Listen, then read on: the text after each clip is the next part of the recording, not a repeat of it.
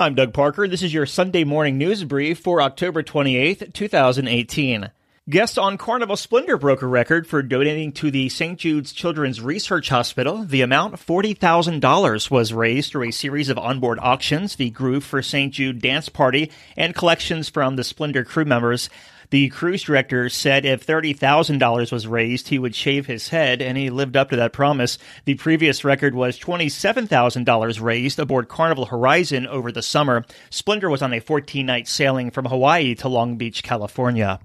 And vacationers on board this past week's sailing of Norwegian Bliss were unhappy when a hurricane changed the itinerary from a Mexican Riviera to a California coastal cruise.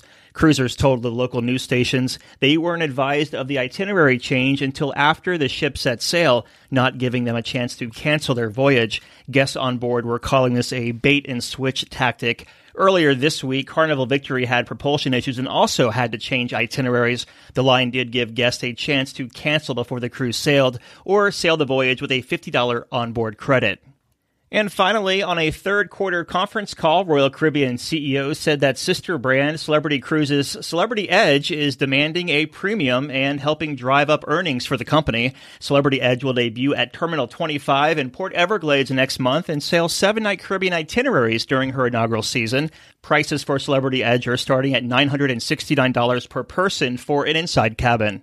Hear Cruise Radio News Briefs Monday through Friday by subscribing to the Cruise Radio News podcast feed. More stories at cruiseradio.net. Doug Parker, Cruise Radio News.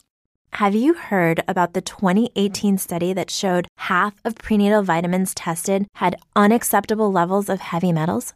No? Well, now you have.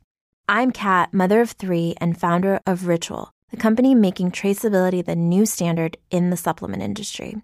I remember staring at my prenatal vitamins and finding all these things I was trying to avoid.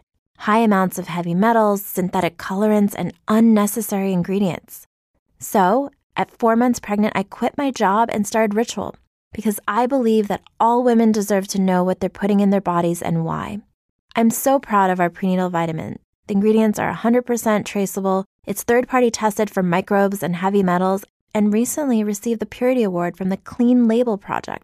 You see, we trace like a mother because, let's be honest, no one cares quite like a mother. But don't just take my word for it. Trace for yourself with 25% off at ritual.com/podcast.